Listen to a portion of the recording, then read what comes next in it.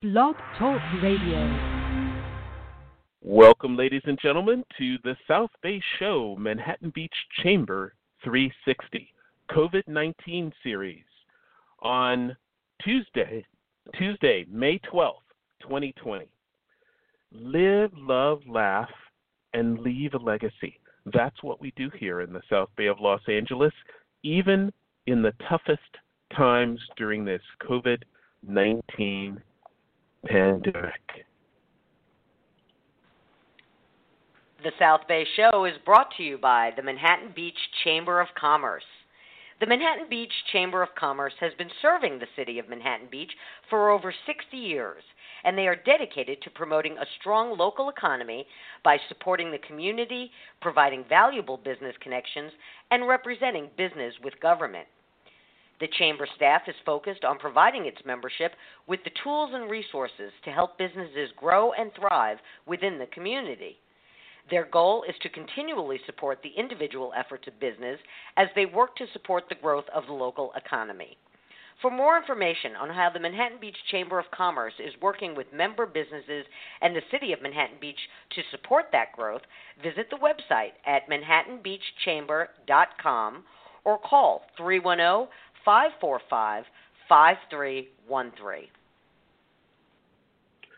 I'm your host, Joe Terry, and you can read all about our many adventures on Facebook at facebook.com/The South Bay Show. Persistence, passion, principle, and purpose, that's what we talk about here on the South Bay Show. Joining us as co-host, the president, CEO of the Manhattan Beach Chamber, Kelly Stroman. This is an ongoing series on Tuesday mornings to bring the most relevant and impactful information to you every week, with a special emphasis on the COVID-19 pandemic as it relates to your life and your business in the South Bay and Manhattan Beach in particular. Hey, Kelly, how are you today? Good morning, Joe. I am lovely. How are you? Well, we're opening up. We can tell that the signs are everywhere. I think LA County beaches, you can actually walk or run, just don't stop. Isn't that a song? Walk or run, don't stop? I think it is, like an old 60s, song or something. Yes, tomorrow they are opening officially. Yeah. And there are several regulations that anybody that wishes to go down and partake should abide by, be aware of, and abide by. Mostly, in a nutshell, they want you moving on the beach. They don't want you sitting, sunbathing.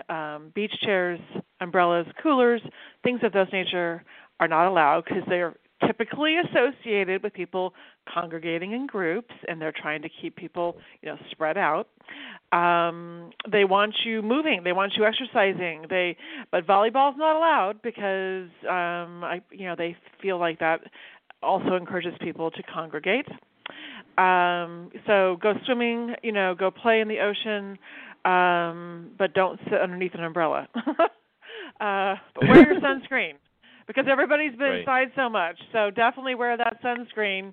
You should anyways. But it is, one small step in a very positive direction.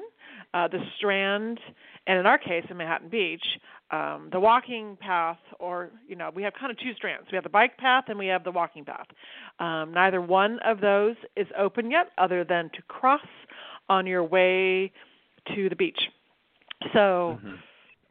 be careful, and please, I think the hours, if I'm right, are 6 a.m. to 10 p.m. I know every night people have not been following the rules, and they're still flocking down literally by the hundreds, if not thousands, to the beach to watch the blue bioluminescence because the red tide is still with us.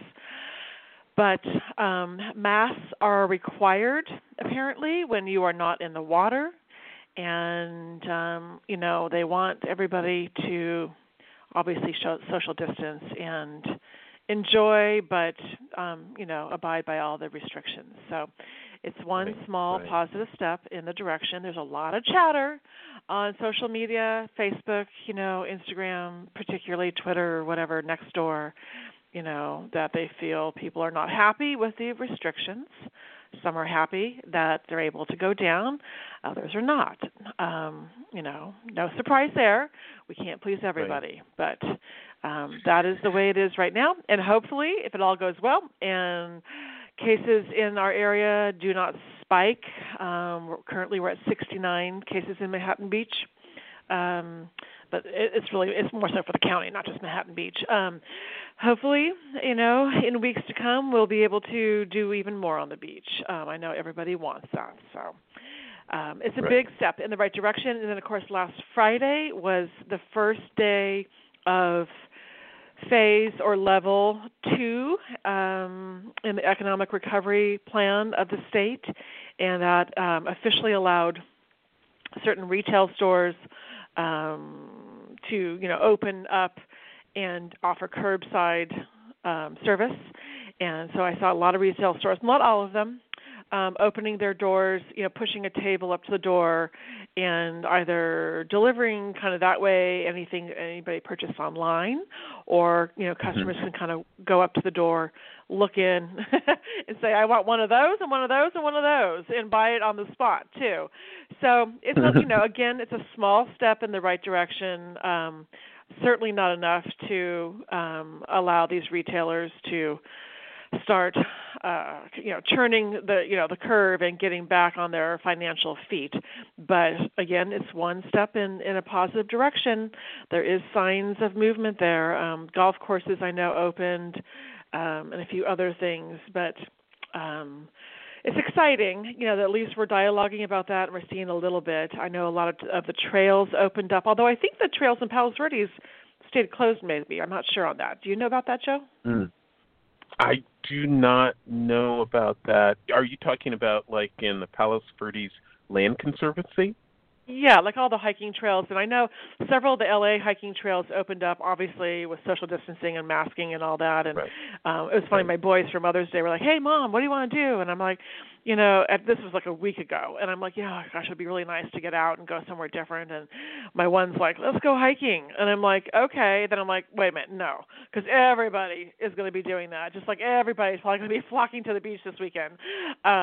So we opted not to do that, and personally, hiking, a trail with a mask on doesn't appeal to me. I like it hot and breathing in your own air. So I just stayed off of it. It's just my choice. And I'm like, we'll do something else. The Palos Verdes, our favorite trails, I mean, there's the beach, obviously, and the ocean, and that's all wonderful. But our favorite trails locally are in the Palos Verdes Land Conservancy, Palos Verdes Peninsula Land Conservancy control, and they've been open since May 9th. Face coverings and 6 feet social distancing. Okay, well, they're the same as the LA trails, so there you go. I'm sure they were very busy because it was a beautiful weekend too, and we all like our outdoors, and we all are just craving to get back to what we know and love and what brings us pleasure, and things like the beach, things like the Strand, places like the trails, are all kind of happy places for all of us too. So now, anyways, actually, I misspoke. It's the city of Rolling Hills Estates, face coverings and 6 feet social distance, but the city of Rancho Palos Verdes trails, those are still remain closed according to the website. Okay. Rolling Hills Estates, RHE, open, social distancing, face coverings. RPV closed until further notice. Yeah. So it's still, you have to check before you go. That is for sure. But I do also want to remind people, anybody that's listening, that the beaches are controlled, by the state of California, and then the LA County Department of Public Health. So it's not a choice that the local government here in Manhattan Beach can make whether or not to open our beaches, and the regulations do definitely come, from the LA County and from the state. They can augment certain things, but people always get so mad, at our local government, and I'm like, it's important to voice your concerns because they can relay that to the people, that are above them at the county and the state level, but. This is a process, and I do know all the South Bay mayors got together, to collectively talk about, how to band together and open the beaches in South Bay and be on the same page as far as regulations, what have you. So there you have it. Nothing new about there is no new normal. We got to find a new term for that. I've seen all different things floating around, but it's not even normal, and it's not even a new normal. It's just one phase, and I'm not sure at what point we'll be able to say this is the new normal. But again, it's a step in a positive direction. So there you have it. So any other announcements from the chamber? Oh, I have a big one. Yes, Today the Manhattan Beach Farmers Market reopens. Modified hours, 11 a.m. to 3 p.m. Usually they go to 4 or 5 p.m. depending on the time of the year. This is going to be a controlled entry from one direction, which is off of Morningside, and 13th, which is kind of the western end of the market. They're going to control the amount of people that are going in and out. Of course, you have to be wearing your mask, and when you're going up to a vendor, observe, 6-foot distancing and all of that with other customers and what have you. And I believe most of the produce vendors will be touching and bagging the produce, for you with gloves. Obviously, you're not going to be able to, I don't think, pick up and smell and, look at fruit and, squeeze it, see if it's ripe or anything. I think that's going to be controlled. But again, another very positive step. I think people are thrilled to have our farmers market back. I don't believe most of any of the hot food vendors will be there. I think it's more of the grocery style, the produce and some of the packaged goods too. So another huge sign. So if you're listening and you're in this area, please come down to the Manhattan Beach Farmers Market today from 11 to 3 p.m. But bring your mask and be prepared, to social distance. Right. All right. I'm prepared.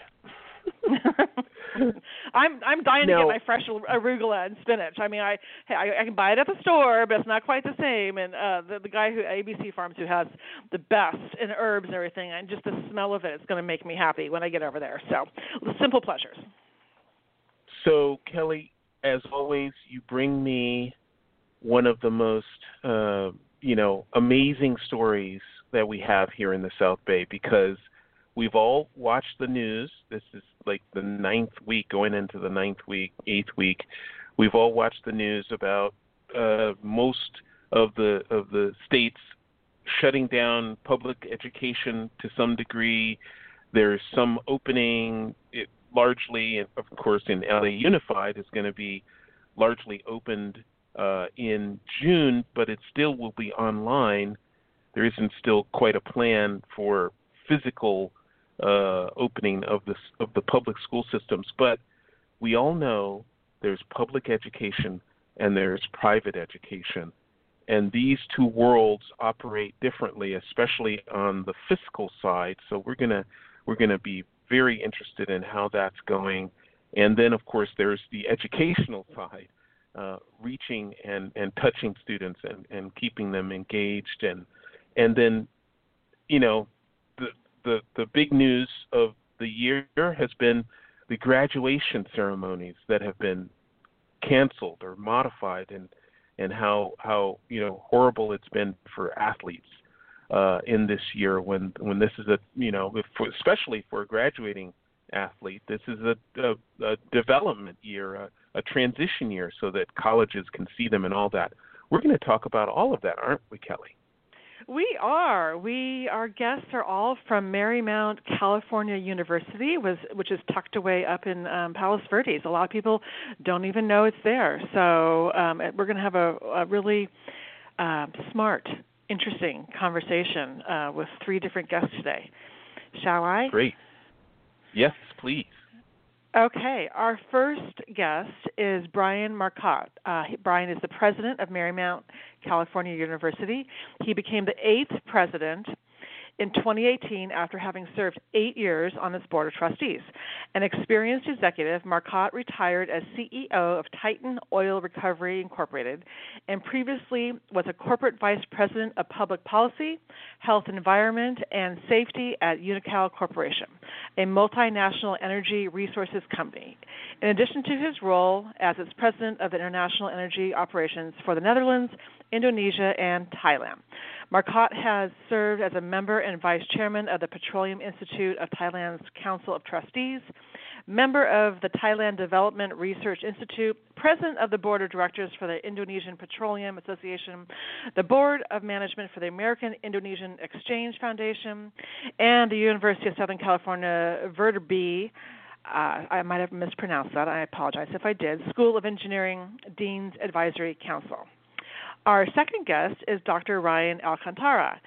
Ryan has worked in higher education for over 20 years and has been a part of the MCU family for 5 years. In his role, he oversees key student service departments, student retention, and the student experience. He enjoys the opportunity to work closely with students and prepare them to be successful and engaged alumni. He has worked in a variety of roles within student affairs, and not only at a private institution, but in the California Community College system, the UC and CSU as well. He has also taught at the undergraduate, graduate, and doctoral level, most recently in the areas of leadership, higher education, and public policy. He earned a BS in psychobiology from UC Riverside, an MA in educational leadership from the University of Connecticut, woohoo, go Huskies, and a PhD in public administration from the University of Southern California. Our third guest is Rushni Lal. Rushni is the Director of Career Planning and Employer Relations and adjunct faculty.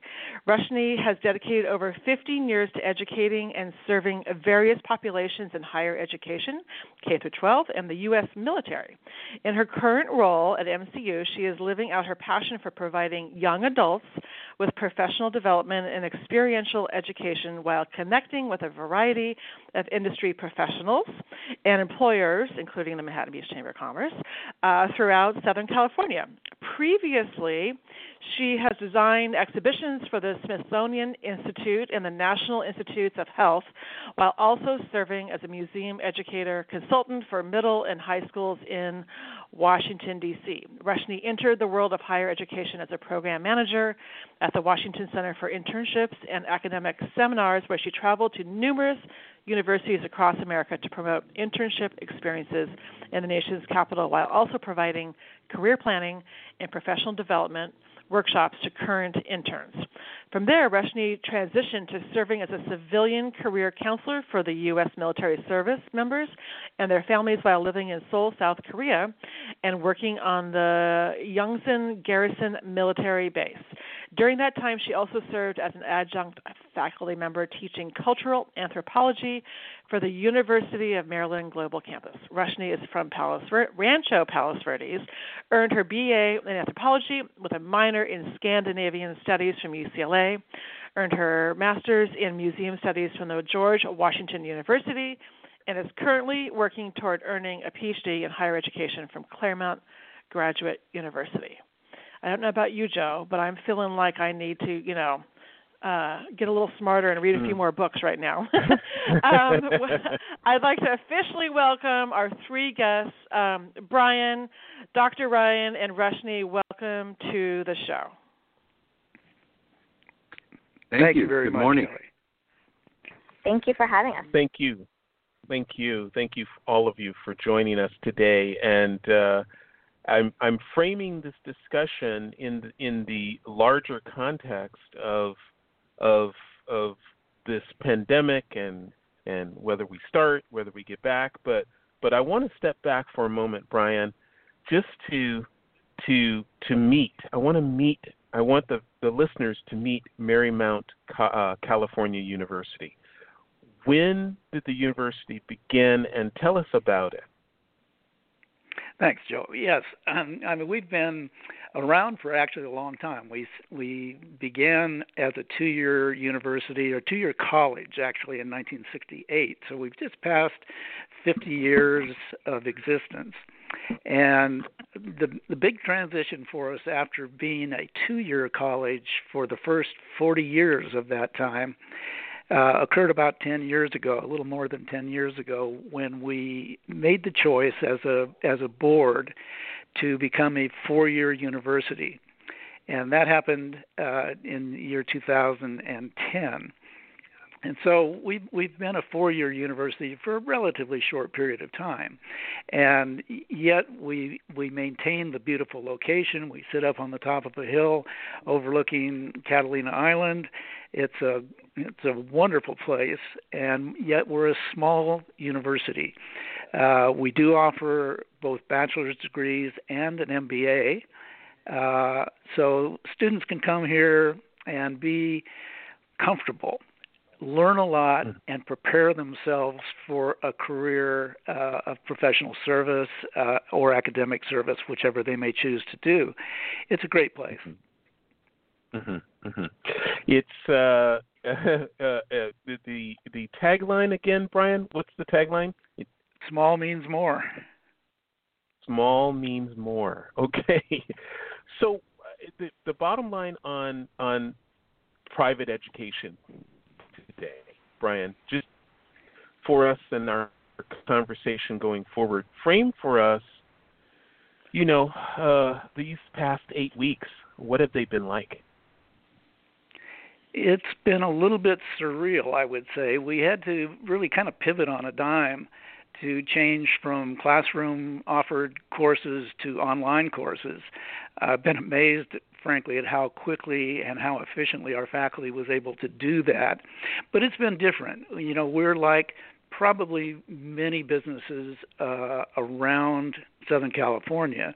We do a lot of meetings by telephonic or computer systems. We use Zoom and Teams technology.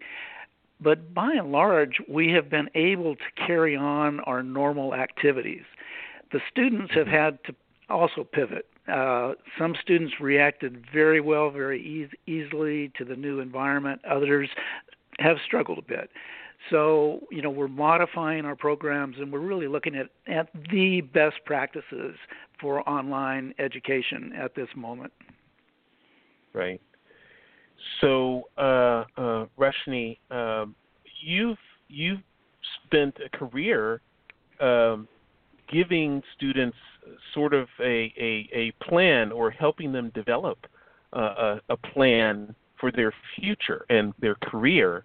And now we see so many students in education at the high school level and at the college level that are now many college students we hear are delaying entering college for a year because they want to try to get past this. How are you able to, and what are your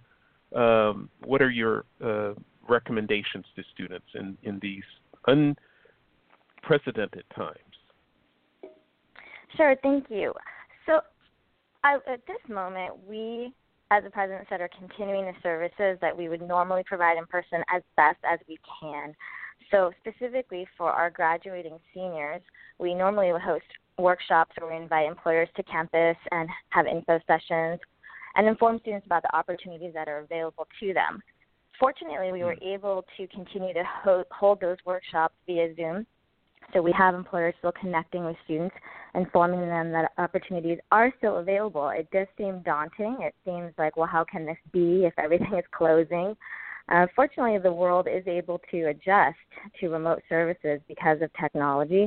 So there are positions available still. While they are remote at the moment, we are encouraging students to still stay positive. There are opportunities there. So we still are working with students and to be connected with these opportunities. And we're also transitioning these students remotely in the sense of, let's get used to virtual interviews. This might be the practice for the foreseeable future. So how is the best way to perform on an interview virtually? How can we still look for positions and jobs? So it's really maintaining this message of positivity and letting students know we can still make this work. We just have to change the way we go about it. And Ryan, I want to get your take on this too.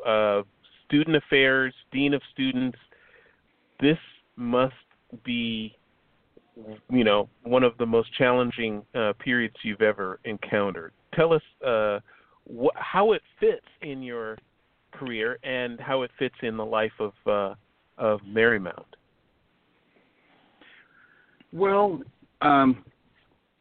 it certainly is challenging, but ultimately we have staff that have the tools to connect with students.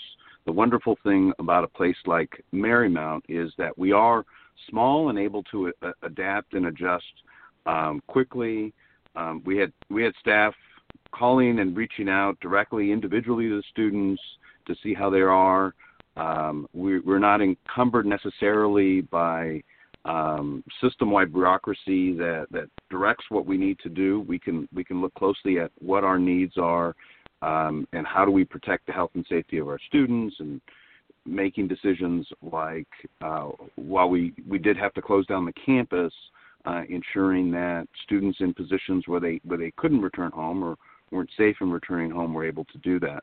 So we're very lucky to have a dedicated staff and faculty who worked really hard to maintain those personal connections with students, despite having, as Brian said, to pivot on a dime. Right. Ryan, would you further maybe even think there is an advantage to being a small private university in this case because you can give more personal service to students? I mean, large campuses must feel extremely large in an environment where you can't meet directly with advisors. Sure. Yeah, I think it's a huge benefit for us. Quite truthfully, we have again, this small means more is really almost a lifestyle for us. We have the ability in our location to be, I'll say, remote without being isolated. We are not like a huge urban educational facility where people are kind of stacked in on top of one another. We have the ability to be kind of casually located, and students can be really comfortable with one another. Yes, if we start up in the fall as we would expect we will. We will maintain social distancing. We'll do all of the precautions that are necessary, but there won't be a feeling of claustrophobia of being crunched in together. We can spread out, and we have, and Ryan can talk a little bit more about this, we have a residential campus that is remotely located from our academic campus, and it is a townhouse-style living accommodation. And so the students are really, again, kind of spread out. They have individual 2 or 3 bedroom units with kitchens, living rooms, what have you, and it is very comfortable, and it gives us the best way to approach a pandemic like this. We're kind of built to be flexible, and I think that's really an advantage that we have. Wow, yeah, I'd love to hear more about that, Ryan, because that's the, I want to talk about the advantages that Marymount California University brings to this challenges that we have ahead of us because of your flexibility. Sure. Well, and it's that notion of being able to provide social distancing while engaging physically on the campus. And so certainly within our residential living, as Brian indicated, we have townhomes. And so we have made the decision to, because we have 2 and 3 bedroom townhomes, the 2 bedrooms share a 1.5 bath, the 3 bedrooms share a 1 3/4 bath. And typically we'll have, between 4 and 7 students living in each of those townhomes. What we're looking at for the fall is providing only singles and enabling students to, again, live as a community, but be in a space where they feel feel safer, and they're able to maintain those distances. So it's not like a traditional dormitory. We've got 20 to 40 people sharing a common bathroom. You know who your housemates are, and that notion of being right on top of each other just isn't there. And we're looking at creative ways to provide that physical distancing in the classroom experience as well. Wow, that's very interesting. So you're saying instead of 4 or 5 per townhome, it's going to be a single? Well, singles in a bedroom. So we'll have 2 to 3 people. So you do share a kitchen and a living room, but you have your room that's private. You'll share a bathroom, but you'll be able to maintain that physical distancing much more easily. Right. Fantastic. Now, right. I have a question. Are all those housing units vacated now? Like, did everybody have to vacate the living situation and return to, their home or go somewhere else? Is the campus and the housing completely empty? The villas are not completely empty. So typically, what happens at the end of the semester, and we just wrapped up the semester last week, is that students are required to move out. We may have students that continue into summer school or are working on campus, and those students continue. And so we do have some of those students that remain on campus.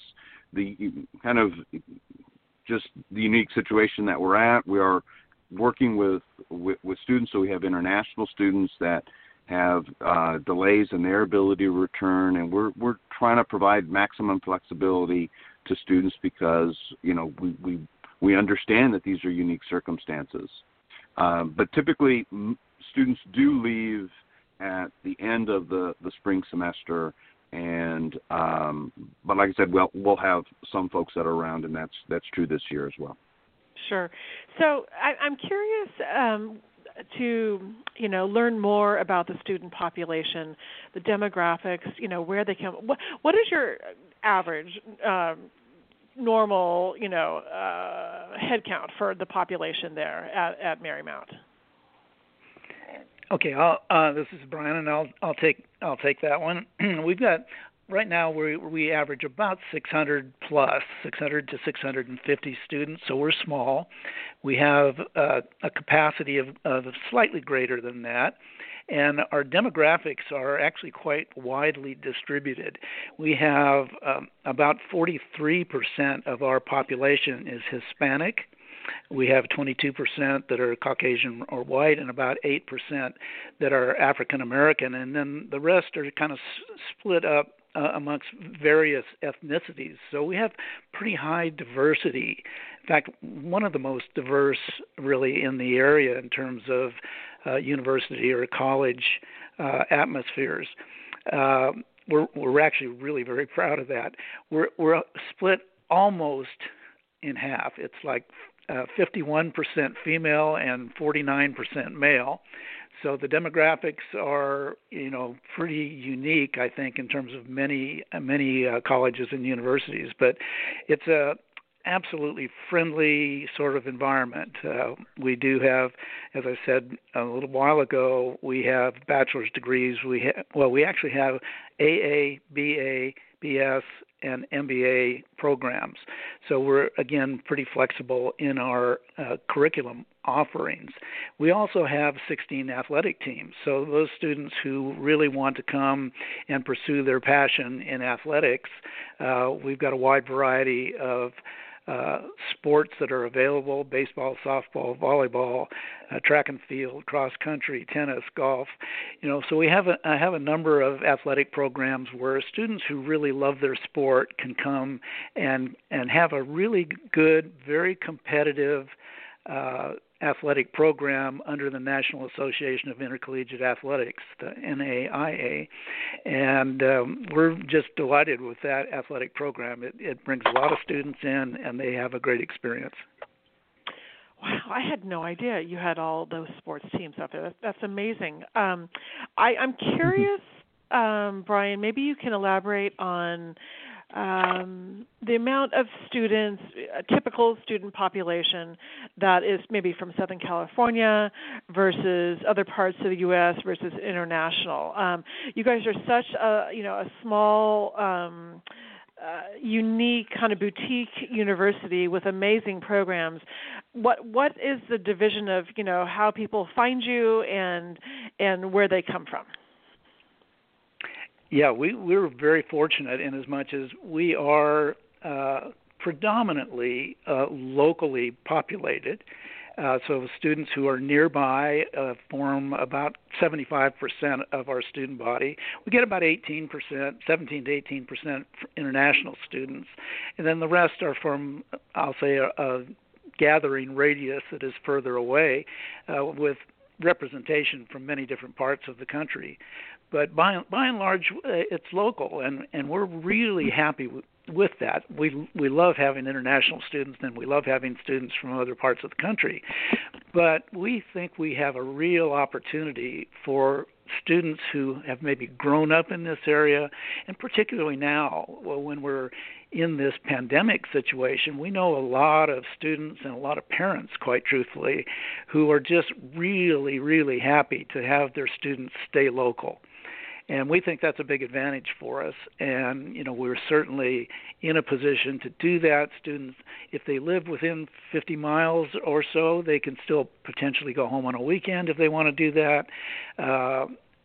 We encourage our students, particularly freshmen, we encourage them to come and stay at the villas where they learn a community living situation. That's not required in every case, but we really encourage that. And I think it's going to be even more exciting, frankly, for our students this coming year as we shift over to all singles in our housing. So it really is a unique situation that we think we're in a really good position to meet the needs of our students and, frankly, their families. And, small is more and stay local. Well, I love that. We're always saying stay local, and you just you perfectly served up my next question. That was perfect transition. My next thought and question is, what kind of changes have you seen in your applications that came in this year? Are the applications up? Are they down? To your point, is it more locally based? Because I know there's a lot of families who are choosing not to send their their young students away in the fall. They're holding them for a year till all this calms down. I personally, my youngest son goes to University of Connecticut, and he has been home for a couple of months. They've been doing online. His summer school class is online. He's going back in the fall for his last year, but you hear a lot of chatter, and just in the high school graduating parents are talking about it too. So, with regards to Marymount California University, what has your application? Walk us through a normal year of how many applications you receive, and what you're seeing now. Okay, well, let me take a quick shot at it, and then I'll ask Ryan to jump in as well. Our applications are actually down a little bit this semester, for the coming semester, I should say, in the fall. I think it's a pretty common trend throughout the United States right now that applications are down, and we're seeing that. The flip side of that is very positive for us, we're seeing what we call the conversion rate, and the conversion rate of applications to enrollments is actually on the uptick right now. So I think what we saw and what we have seen to some extent is just a reluctance on the part of students and probably their families to make absolute commitments as the coronavirus pandemic continues on, frankly. There's just uncertainty in the system, and I think this is throughout the country. And I think what we're seeing right now is we're starting to see a little bit of a pickup as students are starting to say, well, what am I going to do for the fall? And we think we have a great offering for those students. We can give them a great education, and they can have a really good experience. Ryan, do you want to talk a little bit more about that?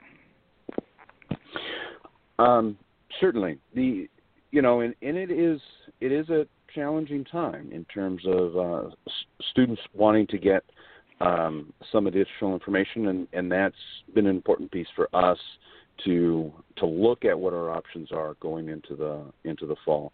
I'll say the international population is particularly hard pressed just in terms of understanding where visas are at. But we've been carefully from the university perspective going through the process of sorting through all this uncertainty to help develop a clear plan that we can then communicate to students to help them to inform them to make an educated choice in terms of what they can expect in terms of the fall experience. But I think it's so important, especially in a time of crisis like this, that we're not as a society in a position to defer our dreams, and certainly there's 4 years of a college experience that prepares you for the next step, and it would be unfortunate to see lots of people deferring and holding on to that next step that delays them for the step that precedes that. I like that. Don't defer your dream. Mm-hmm. I just wrote that one down. That's a really interesting and very powerful statement.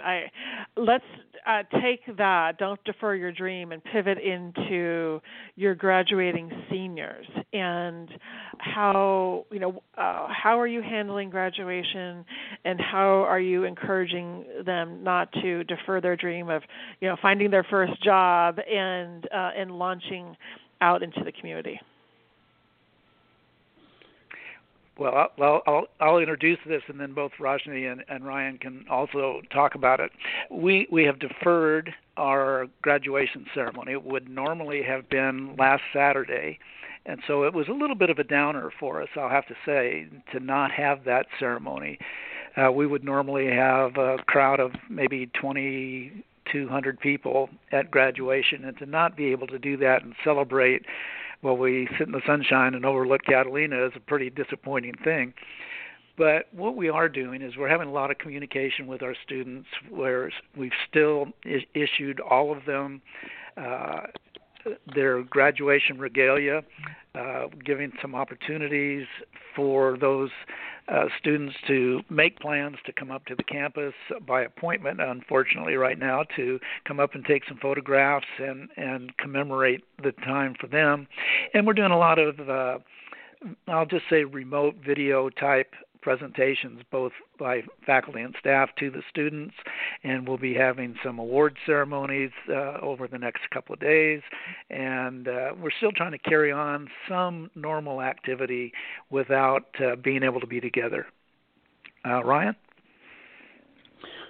Sure. So yes, it is unfortunate, but our intent is to celebrate as a community when we're able to, and in the meantime, provide students the opportunity to at least virtually connect. So, we've got the hashtag, as a lot of campuses do, and with students taking pictures and at the very least celebrating with their families, because obviously it's an incredible achievement.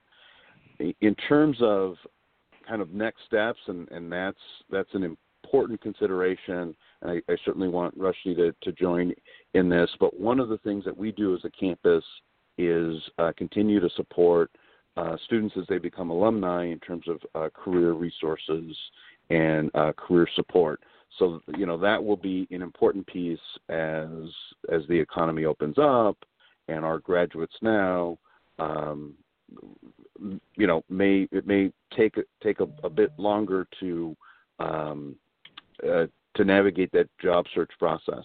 But we have pivoted to remote programming, and it's been an opportunity to continue to engage our alums in conversations with our undergraduate students, positive as well.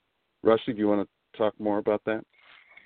Yes, sure. So as Ryan mentioned, we do continue to serve our alumni, and one of the ways that we do that, we do offer free, forever, lifetime access to alumni services.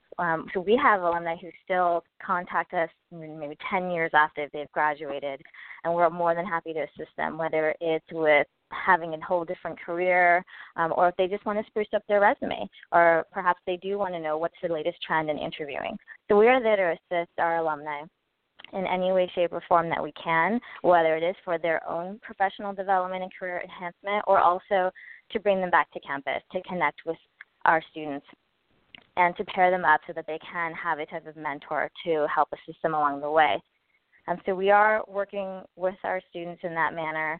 I do want to say that our employer partners, such as the Manhattan Beach Chamber of Commerce, have been excellent throughout this process with us, including to transition our interns remotely to ensure that we did not lose internships or have canceled internships. We were very grateful for that, especially for our graduating seniors who are finishing up their internships.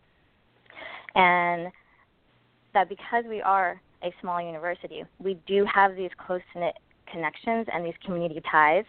And in that regard, we are unique because we have these relationships with employers where we are able to make these direct connections with students, whereas it might be difficult to apply to a position 1 out of 100 resumes.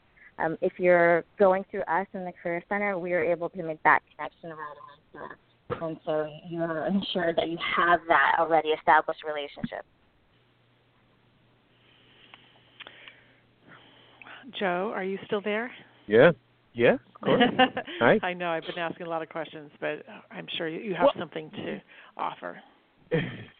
You've done an excellent job. I mean, this is the thing with educational institutions today is now people want to know the ways in which they can engage, and of course the existing students at Marymount, California, I'm sure feel very loved and touched. But for new people who are not do not know about Marymount and are looking for a university for their young child now, I think the proximity here in the South Bay is just so amazing. You guys are one of the closest small universities to the South Bay here, so it's important for us and our listeners to hear you're looking forward to matriculating new students. What's the process for getting involved? Who do we contact? Rashni? In terms of wanting to matriculate into the university, is that the question, if I'm understanding correctly? Yes. Well, you definitely reach out to our admissions team, as they've been working very hard to continue recruiting remotely and holding a preview day so that community members and their families can still take part and ask questions as they normally would if they were to visit campus. I know Ryan can speak more about admissions and reaching out, but in terms of contemplating, do I want to take a year or do I want to start college as I had hoped to and initially planned to, with the staying local, just to send them a message, as you asked me earlier, what would you say to a student who's contemplating, a high school senior contemplating going to college? There was a sense of trying to maintain a routine, as difficult as that was, but we were able to do that with continuing to hold our courses and instruct that way and continuing our programs. We wanted to give students a sense of everything's still here. You can still maintain this routine, and when you come to Marymount, those services will continue. That one-on-one interaction and connection is going to continue. We will try to be there for you to make this transition as smoothly as possible, especially given these times that we're encountering right now. But specifically, how to reach out and get in touch, I'll let Ryan answer that one. Sure. So students can apply. We continue to accept applications, and our website is marymountcalifornia.edu. Applications are being accepted. We have admissions representatives that are available to speak with students. We are, in terms of working with newly admitted students will begin being able to register for classes in June. So for those that are contemplating or interested, they've got time in the summer to go through that process, but we certainly want to help guide them and kind of work through what their options of what classes are going to look like. We are holding gatherings both for new students as well as continuing students in terms of conversations of what the fall will look like as we work with the county and within county and state regulations, but it certainly becomes a really important question of how does that experience, how will that experience be laid out, at least for the fall semester. I have a question about trends in, I guess, education and in what the focus of major that are being chosen these days, and not just necessarily right now, but like in the last couple of years, and where you're headed. What you see at the university, I noticed you offer a vast array of majors, master programs, other things. Cybersecurity always gets my attention when I see that offered. That's kind of a new trending program at a lot of universities. I know Cal State Dominguez Hills offers that also. I'm noticing you guys, also offer it at Marymount. Forensics. What as far as I guess not only just applications, but then what the students, evolve into when they're there. What are some of those new emerging, trends and majors that you have been seeing in the last couple of years and then kind of going forward? Well, let me start this, and again, Roshni and Ryan can jump in as well. Our majors, I'll just go through the ones that are attracting the most attention. Number one really is business.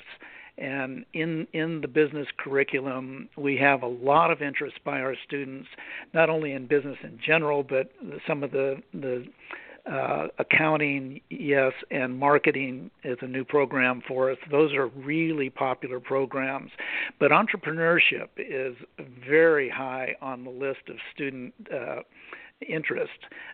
Students, frankly, want to get into their own businesses. They want to work in an entrepreneurial environment, and we really try and concentrate on that. And it's a good program for our students to really learn a lot about business, about accounting, about what is necessary to be successful at business. So I think a lot of students come in with the idea thinking, oh, I've just got a great idea, I can make a company out of this. But what they find is how to do that. What does it mean? What does it mean to get patents, and how does that look? And what do I have to do to bring my idea to reality? So business is the number one most popular.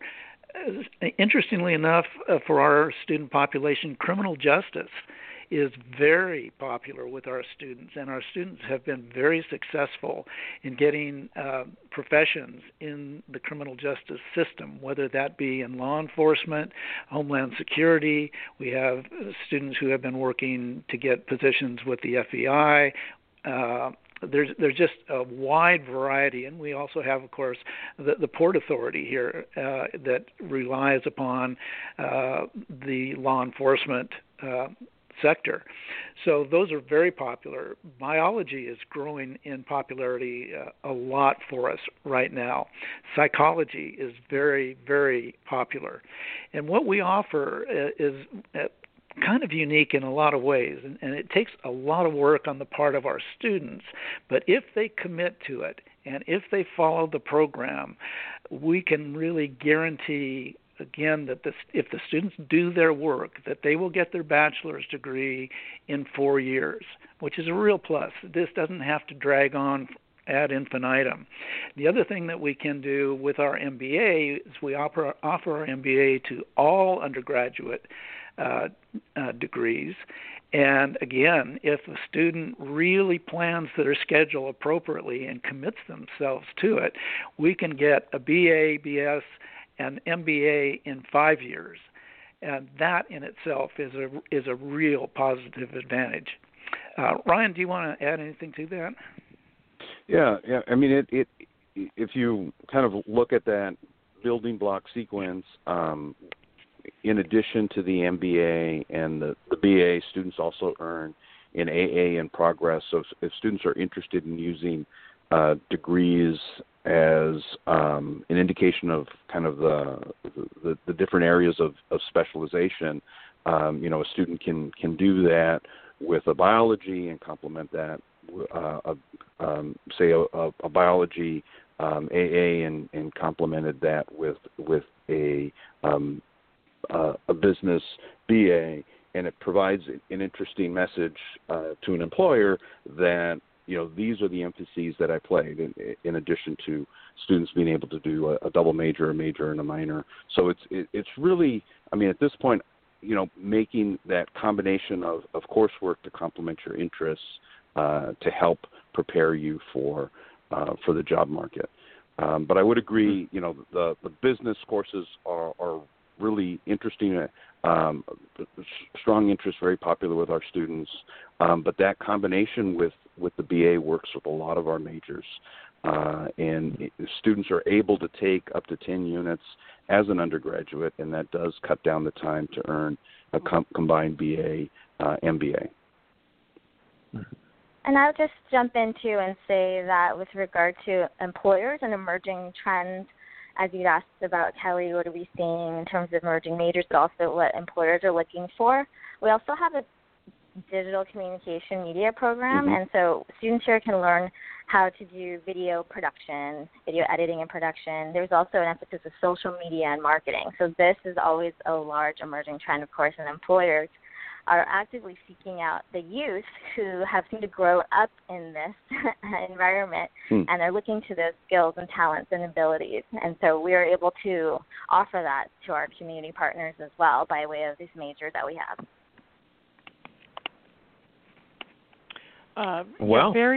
Very interesting. It's interesting also to hear, Rashni, you speak of, what the employment market is looking for too, not just what maybe is attractive to a student applying, but thinking beyond that, and when they do, what's attractive in the recruiting process in the job market of what the employers are looking for too. It's so important that I get the sense that you all do an amazing job of preparing every one of your students for not just the real world, but the job marketplace and beyond. And then the way you wrap your arms around and encourage alumni to stay active and come back, it's what a fantastic program, and one more wonderful thing that we have in the South Bay.